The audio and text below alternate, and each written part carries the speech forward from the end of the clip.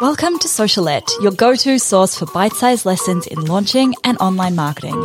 I'm your host, Steph Taylor, and I'm a corporate dropout turned launch strategist, helping you launch your digital products simply and successfully so you can reach more people, grow your audience, and become the go-to brand in your space. Want to swipe my signature launch framework? Download my free ebook, The Complete Roadmap for a Killer Launch at stephtaylor.co/roadmap. Now, sit back, relax, and enjoy the show. And don't forget to hit subscribe so you don't miss any of my latest episodes released every Monday, Wednesday, and Friday. Hey, welcome back to Socialette. This is episode 354. Today, I'm talking about one of the most common questions I get asked, and that is, where do I put my online course or my membership or my ebook so that I can sell it? Where do I host it? What tech do I use? All of that. It's probably the number one question I get asked. So I'm going to share with you where I host all of my digital products.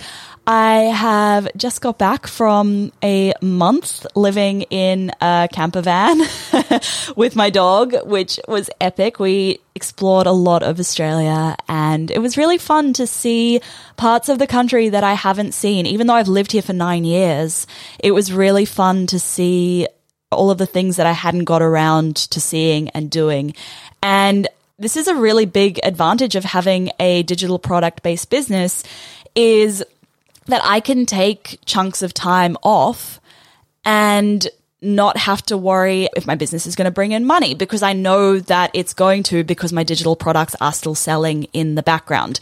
Yes, obviously the month that I was away wasn't a huge revenue month, but it was still, I think, roughly a $30,000 month. I haven't actually checked that, but just based on what my daily sales were, I'd say it was about a $30,000 month, which isn't bad for a month where I wasn't working at all.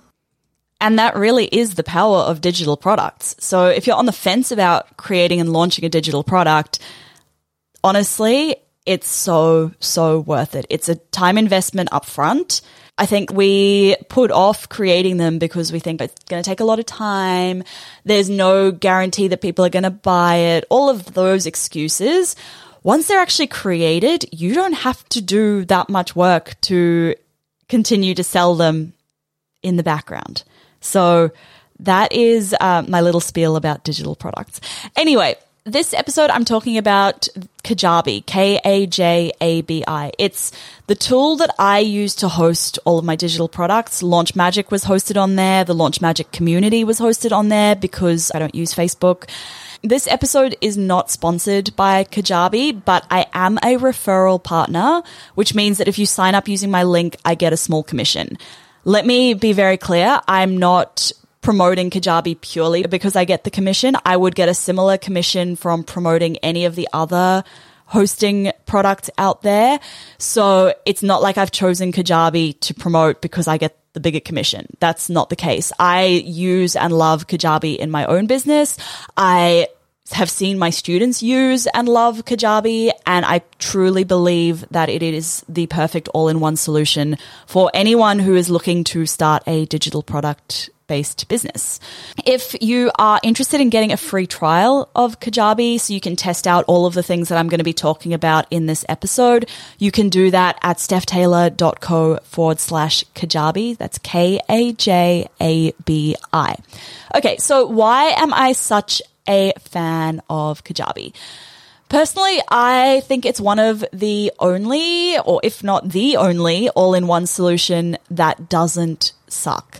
You can use it to build a website, or you can use it alongside your existing website, which is what I do. So my website is built on WordPress with Showit, and Kajabi is there more to just host my product.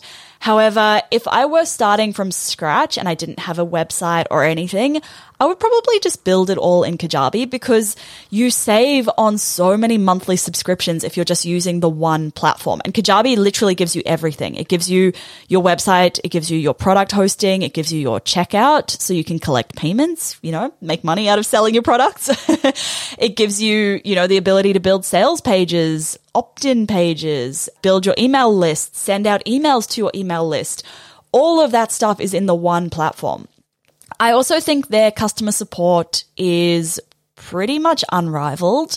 A lot of the online software companies have really average customer support. Kajabi has live chat, so if you have a problem, they will sort it out for you pretty much instantly.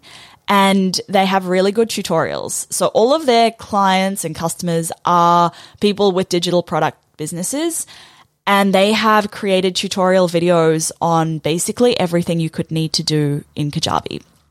It's a super clean, easy to use, robust, scalable platform. I think the fact that it's robust and scalable, that's really important. I talk a lot about how when I first started my business, I chose a lot of the apps and software based on what was the cheapest because I was on such a tight budget. And then as my business started to scale, I had a bit of a like, oh crap, I need to now look for software that's going to scale with my business.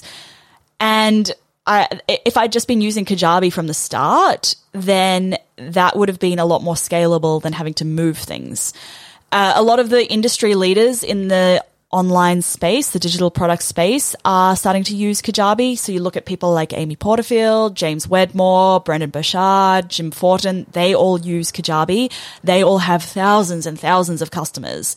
So if it's scalable enough for them, it's scalable enough for me. It's probably scalable enough for you as well. One of the biggest things is people do choose based on what is the cheapest option. And I do get that budget is a consideration when you're starting out, but I really want you to consider, am I setting my business up to scale? Because once you start to scale, it becomes really painful to migrate things across different platforms. You have to move your customers, you have to move your video recordings, your lessons, your sales pages, your checkouts. All of that leads to a lot of customer support issues, broken links, tech nightmares. If you have people who are on subscription payments, so, payment plans or on a membership, migrating subscriptions is very painful. I know a lot of people who've migrated subscription-based businesses across platforms, and they've had things like old customers being billed for subscriptions that they cancelled months ago, and, new customers not being billed and all of that kind of stuff. So if you want to avoid that kind of headache, I highly recommend you start as you intend to go on. Having said all of this, okay, there are other platforms that provide a similar all-in-one solution. They are all very similarly priced. The only one that I would not recommend is self-hosting on your own WordPress site. It's a lot more custom, which in theory sounds really good because you can make it look really fancy. But that also means that it's going to take a lot longer for you to set it up, design it, all of that stuff. And the thing with WordPress is there is so much more potential for things to go wrong. It's not uncommon for WordPress sites to get hacked. It's not uncommon for updates to different plugins to break things and then your members or your students can't access anything. It's not uncommon for there to be issues with subscription payments and payment plans. If you are hosting all of this on your existing website as well, it can slow your website down because when people are watching videos that are hosted on your website, that is chewing up your website bandwidth. It slows your website down. And then a slow website is looked at unfavorably by Google, which means that your website ranks lower in a Google search, which means you get less organic traffic to your website. So I wouldn't recommend doing that. Anyway, that is it for today's episode. You can get your free trial of Kajabi at stephtaylor.co/Kajabi. So that's Kajabi. I have no idea why they came up with the name like that or how they named it, but that's the name. And if you have enjoyed this episode, make sure you hit subscribe so that you don't miss any new episodes released every Monday, Wednesday, and Friday. And if you're enjoying the show, you've learnt maybe one little thing from all of my episodes, I really do appreciate every single rating and review that you guys leave.